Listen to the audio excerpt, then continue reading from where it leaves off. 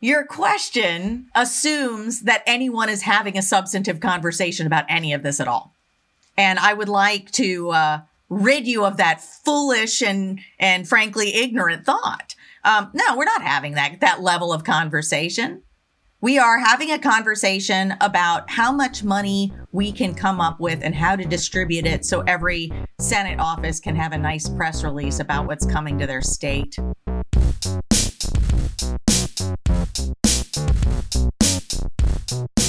Hey, it's Aaron Napperstack here, and we don't usually do breaking news here at the War on Cars, but we're making a bit of an exception for this episode because, folks, it is finally here, it is happening. It's Infrastructure Week. Last Thursday, following weeks of negotiations and a closed-door meeting in the White House, President Joe Biden and a bipartisan group of 10 senators announced, "We had a really good meeting, and to answer your direct question, we have a deal." They made a deal on a $579 billion federal infrastructure package. And it legitimately seems like kind of a big deal. If it moves forward, this would be the largest federal investment in infrastructure in a century. Now, President Biden and the senators, they didn't really hash out many of the details, but they agreed on a general framework for how the funds would be spent. On the transportation front, there would be $49 billion for public transit. And that would be the biggest federal investment ever in the history of U.S. public transit. $66 billion for passenger and freight rail, $7.5 billion for electric vehicle infrastructure, and another $7.5 billion for electric buses. $11 billion for road safety enhancements, things like Vision Zero programs.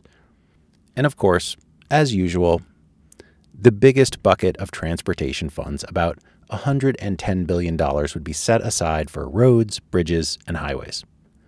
The car stuff. President Biden presented this as a transformative moment. These investments represent the kind of national effort that throughout our history has literally, not figuratively, literally transformed America and propelled us into the future. The Transcontinental Railroad, the Interstate Highway System, investments that we made together that only our government was in a position to make.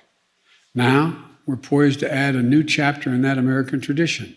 And so that's what we're going to talk about today. What is the deal with the deal? Will this infrastructure package even happen? And if it does, will it do anything to help reduce America's crushing automobile dependence, modernize our transportation system, and address the climate emergency that is now upon us? It was 115 degrees in Oregon yesterday. Here to help us understand the federal infrastructure package and what it means for the war on cars is Beth Osborne. That's the voice we heard at the top. Beth is the executive director of Transportation for America, a national organization based in Washington, D.C., that works to rethink and reform America's transportation systems. Before that, Beth served as the Assistant Secretary for Transportation Policy at the United States Department of Transportation. She's also worked as an advisor and an aide in both the Senate and the House.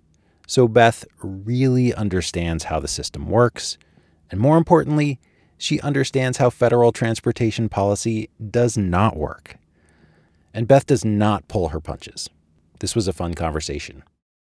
One note before we get to Beth, you're going to hear some banging and drilling sounds in the background during this interview. Those are not meant to be infrastructure construction sound effects. Beth's next door neighbor is doing some renovations. So sorry about that. It's not too bad. But before we get to all that, a quick word from our very good friends at Cleverhood. We here at the War on Cars love a lot of things about Cleverhood's rain gear. It keeps you dry on a bike, it keeps you dry when you're walking, and it looks great in the process. But the people at Cleverhood aren't satisfied with just making stylish, highly functional rain gear. They're also focused on doing it in a responsible and sustainable way. They support environmentally friendly manufacturing, fair labor practices, and small suppliers. And for every Rover cape they sell, Cleverhood donates 5% of revenue to local advocacy groups working to create safer, more livable, and equitable streets in cities around the U.S. For 20% off on a Rover cape and lots of other great products, go to cleverhood.com/waroncars and enter coupon code WARONCARS when you check out. Again, that's cleverhood.com/waroncars, coupon code WARONCARS. Beth Osborne, welcome to the War on Cars. Thank you so much for having me. It's great to have you. You've been on our list for a while now. I'm like, we've got to get Beth on the podcast. That sounds both nice and slightly intimidating. You've been on my list. Well, but this is the thing is like federal transportation policy is so intimidating. It's so hard and it's really arcane and difficult. You know, I've been sort of trying to understand federal transportation policy for years. Well, I'm certainly happy to demystify it. I think one of the important things to know is it's not actually that complex. It's overly rudimentary, and I think people are seeking greater thought and purpose and analysis in it than actually exists. The basis of federal transportation programs is we raise money and we send it around the country, and we do some very basic oversight to make sure that those building projects are complying with, you know, environmental and labor law. But otherwise, you can do whatever you want. So in the end, it's just a sort of redistribution of federal funds to state DOTs, which tend to like highway and suburban sprawl type projects. And it's easiest to build on the fringe because that's where your land is cheapest and that's where you have the least interference from folks that might not like what you're doing. At the federal level, the mantra is flexibility. We hand out money and the goal is to keep it flexible, recognizing that different states across the country have different challenges and different needs and issues that they have to face. And they take that flexibility to an unbelievable extreme. And I think one of the problems is in Washington, D.C., we do a poor job of finishing the sentence of the flexibility. So when there's a debate about fix-it-first approach, someone cries flexibility. And no one steps up and says, you're saying states need flexibility to not repair their roads while they build new things they can't afford to maintain? And if we would just take that step, we would actually get into some substance. But that never occurs. We're always speaking in platitudes, and we're never getting into any actual substance or outcomes here. Yeah, that's interesting because, you know, I even feel like the word infrastructure is a kind of platitude. I mean, we're here talking to you today because it's apparently finally infrastructure week. Is it? Are we in infrastructure week now? Oh, I feel like we're in infrastructure summer. For someone who works on transportation, I haven't had a weekend off in a long time. Okay, so something is actually happening here this time. It definitely is. We are doing this for real.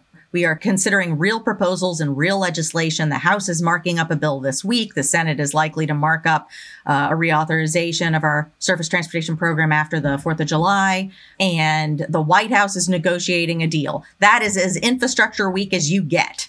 Now, will that take us to a completed piece of legislation? When you deal with big issues, it doesn't always work that way. I see this group of 10 senators coming out of the White House with President Biden, and they're announcing a compromise and a deal. And, you know, it's a pretty positive press conference. But, you know, my first reaction is to be just incredibly skeptical. Like I see senators from Louisiana, Maine, Alaska, West Virginia, Montana, New Hampshire. And granted, like 5 of them are Democrats and 5 of them are Republicans. But these are places that are more rural and not very urban and more car dependent and not super transit oriented.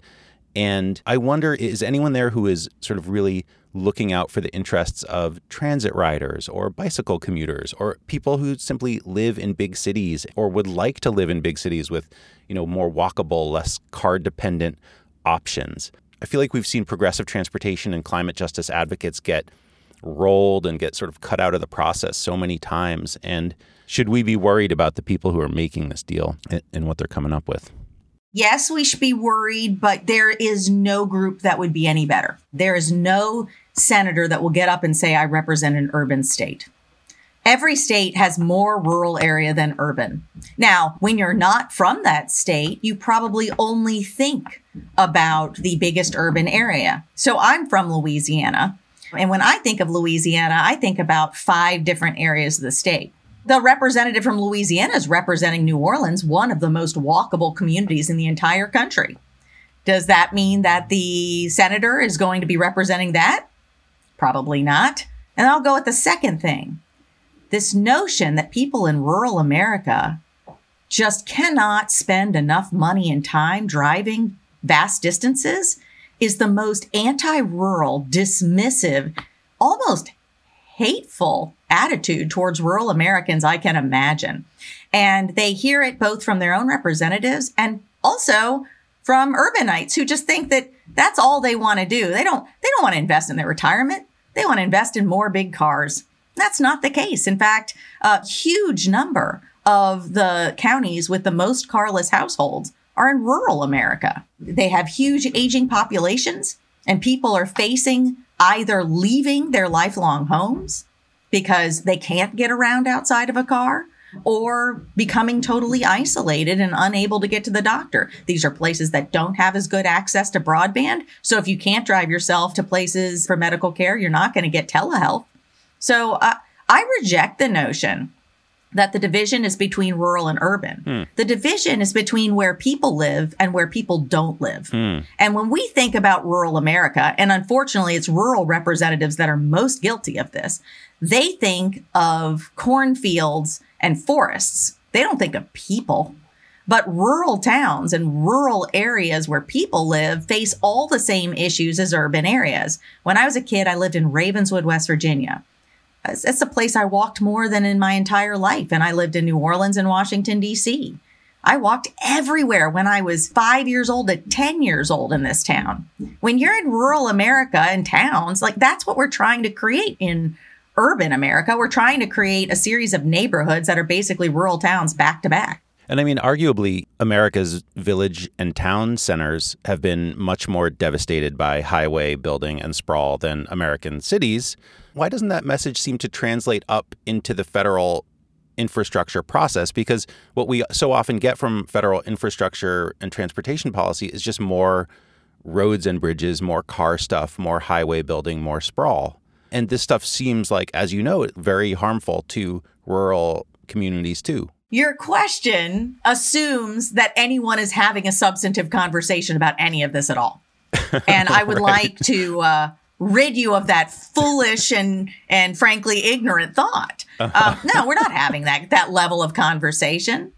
We are having a conversation about how much money we can come up with and how to distribute it so every Senate office can have a nice press release about what's coming to their state. That's depressing, Beth. Oh, look, I'm not here to make you feel joyful. I will say that knowing the problems is how we're going to fix them. Yeah. So I don't want people to walk in and think that they need to come prepared to have an intricate conversation about, how the built environment and people's choices and travel and financial issues intertwine to create our current transportation scenario. We have to come in at a very remedial level. And a lot of this comes from, if you are, in the House, the leader of an office in D.C. with 6 to 8 people, how many of those people are you going to dedicate to an issue that comes up every 6 to 7 years? As a responsible steward of the taxpayer dollar, are you going to take a whole position and hire a transportation expert when that issue may not come up during your entire tenure in the House? Same thing in the Senate. Now they have more people. A smaller office is going to be like 2022 and it could get much, much larger. But again, of your policy staff, you got 5 so people you're going to dedicate one of them to an issue that's unlikely to come up during your entire term. And I will say one of the biggest problems with this program is the trust fund. What is the trust fund and why is that? I mean, transportation has long been a federal priority. So the reason you don't have to have an annual fight over transportation is because we have a trust fund. And the rules for a trust fund is if 90% of the funding raised for the program comes from a user fee, that it can be trust funded and we don't have an annual spending debate over it. And that creates certainty and it makes it easier to build multi-year projects. But if not only are we not paying 90% of it with the user fee, which we haven't been for years, and we're now saying that the user fee is awful, Why are we not just making it a regular program? Why is transportation so important that it's more important than schools or food to poor kids or healthcare or all the other things that the government spends money on, or defense or environmental issues? The trust fund guarantees to those spending the money that they don't really have to be accountable, but every several years. And by then, all the people who kind of educated themselves on the various issues have moved on or have forgotten. Just like, I did a huge amount of electrical work in my house 15 years ago. If I tried to do it again, I'd have to start over. I wouldn't remember a thing. Right. It's the same thing on Capitol Hill. Now, they argue every year over housing and farming policy and all kinds of issues that they have to justify in the budget. But transportation, they don't. So there isn't deep thinking on this thing. Accountability is what is missing. Flexibility is the goal, not accountability. And that is amazingly true on both sides of the aisle. Republicans are supposed to be skeptical about massive government spending, don't seem to think that there should be any accountability for the taxpayer dollar in this program. And Democrats, who are supposed to be so concerned about societal outcomes like equity and climate, don't seem to think they need to apply that to this program. So when you hear that it's bipartisan in a way where both sides are just abandoning all of their beliefs and goals. It's a remarkable accomplishment. Well, so let's talk for a minute about what this actual framework or this deal that Biden and these senators came up with, what it's about. I mean, most of what you tend to hear in typical mainstream coverage is that we hear a lot about the politics of these kinds of things. So will we have a deal? Will we not have a deal or no deal? It's like a game show or something. Can you help us understand, to the extent that it's understandable and known, what the substance of this deal is? Like, what kind of infrastructure are we talking about here? Oh, I have no idea. No, and they don't either. Okay. It's really fascinating because it doesn't exist. There is no policy in this deal. If you look on the White House website for the deal, it has a list of words followed by a list of numbers. So it says highways, $109 billion. Transit, $49 billion. What does that mean? Which highways? What highways? Repairing highways? Building new highways? It has a bucket called safety, $11 billion. Does that mean the other $109 billion will not be spent on safety? I don't know. Right. We're spending this $100 billion on unsafe highways. We're going to spend 11 on these safe ones here. Right. Well, frankly, which is our normal approach. We say, oh, I see a problem in transportation. There's no bike ped infrastructure. Here's $1 billion to retrofit the entire system for bike ped while spending $40 billion to undermine that. But in fairness, when you're negotiating a deal like this, you've got to start somewhere. You've got to have some bones to the proposal. And then you can go deeper and talk about, all right, now that we've got our buckets, how do we want to see this money spent? Biden and the US DOT folks have come out and said that this infrastructure bill would produce supposedly the biggest investment in public transit in the history of the United States. Low bar. It would also produce the biggest in highways and roadways that could make it impossible, if not deadly, for someone to reach that transit. I don't know how to evaluate the transportation side. If we're just going to dump money into the existing program, we've done a lot to make transit fail by our roadway investments. So I am uncompelled by that. So you see $66 billion for rail and all this money for Amtrak, and you're like, whatever, that's not really going to solve the problem? I don't know. I don't know how it's going to be spent. Is it going to be spent in 2 corridors to make them spectacular while the rest of the country doesn't have very good service? Is it going to be spent to bring areas all over the country up to some level of service before we start gold plating other service? I don't know what it is. It's a number. But is it not a good thing that at least the framework has committed to funding transit in some form or another? Is that not unusual that we would at least have that kind of commitment up front? It's certainly great that we're funding transit. It's a modest increase over the percentage that we fund transit now. I think I can't really tell which buckets go in transit and highways. And all I know is the way we construct our highways and roadways often makes the transit ineffective, if not totally inaccessible. So spending tens of billions of dollars on transit that it's a death mission to reach is not exciting to me. It all goes together. It's all part of the same system. And I want to know how that money is spent before I get excited about any total number. So what should happen next? Where should this go? There's a lot of details to be worked out. There's legislation to be written. What can you do? What can we do to sort of influence this policy to try to make it better? Well, I'm very enthusiastic about the House's approach to the bill that they're moving this week, the INVEST Act. I love this bill, not just because of the number totals or the various programs, but because it's so well tied together. To explain why that is, I should start by explaining what we've done poorly in the past and what the Senate does poorly. We typically take a problem, we create a new small program to fix it, while the big program continues to spit out that problem in much, much bigger numbers. Think about someone in a boat with a big hole in it that's bailing out the boat, but not as fast as the boat's going down. That's our general approach to transportation reform. But what the House bill has done is looked at tightening up the core program while fixing it with new programs. So if we have crumbling roads and bridges, we should require people to focus on maintenance before they build new things they can't afford to maintain. And the House has some very simple language in there that just says that if you're going to add to existing infrastructure or build something new, you should have a plan to operate and maintain it throughout its useful life. And you should be making progress on your state of repair goals. Now that is crazy radical thinking in transportation. But if you told that to a normal person not involved in transportation politics, they'd think, we don't do that already? The answer is no, we don't. So they've got programs for repair of bridges and things like that, but they're also going to stop the existing program from deepening the problem while repairing the problem.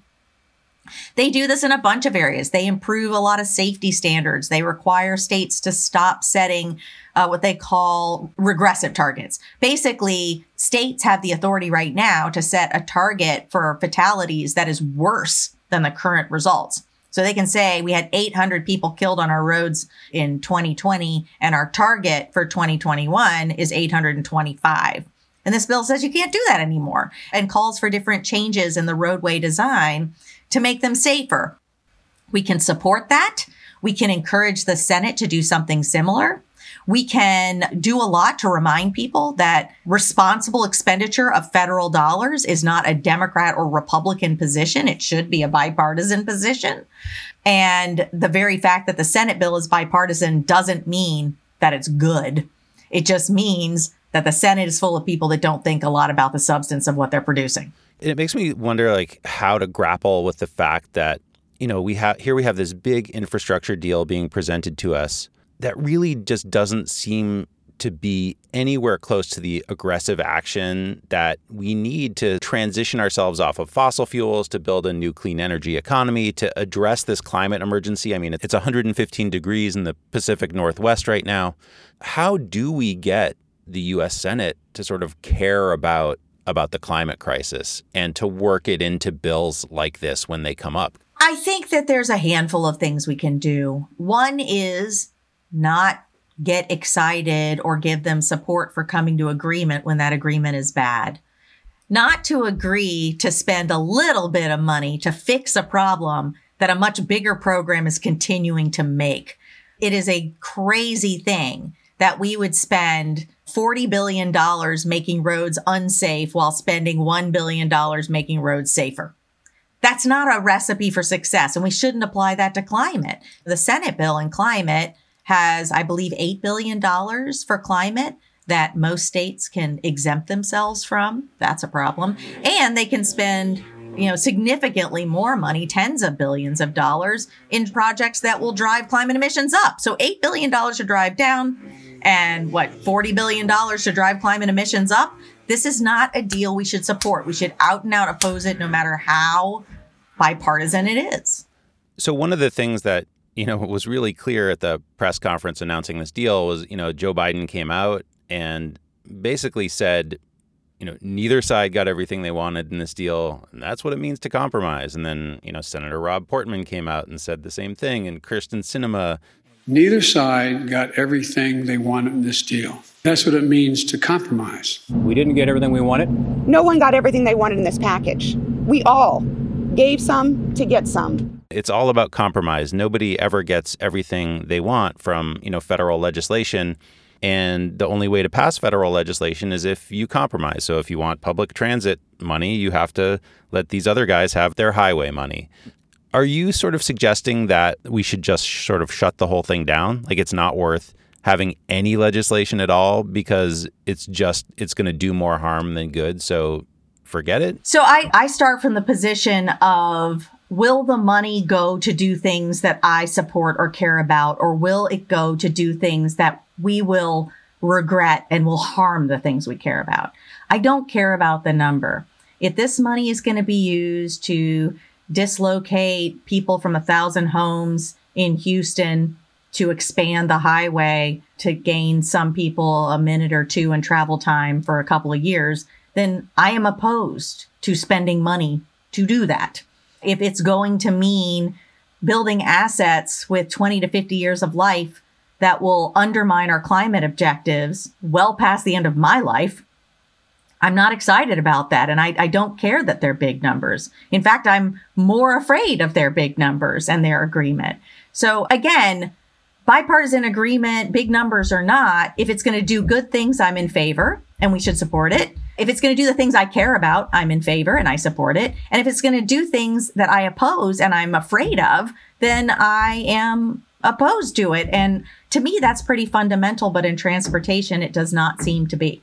Let's just spend a little bit on the politics of it, because almost immediately after this deal was announced, Republican Senate Minority Leader Mitch McConnell did the thing that Mitch McConnell sort of always does. And I hate to make anyone listen to any bit of Mitch McConnell audio, so trigger warning, Mitch McConnell here. Now, I have no doubt the president is under enormous pressure from some on the left to deliver on a laundry list of radical climate demands. The Democratic leader and the speaker have already made clear they'll do whatever it takes to keep their runaway spending train chugging along all summer. And more members of their party are having to contort their positions to keep pace with the expectations of the Green New Deal tranche.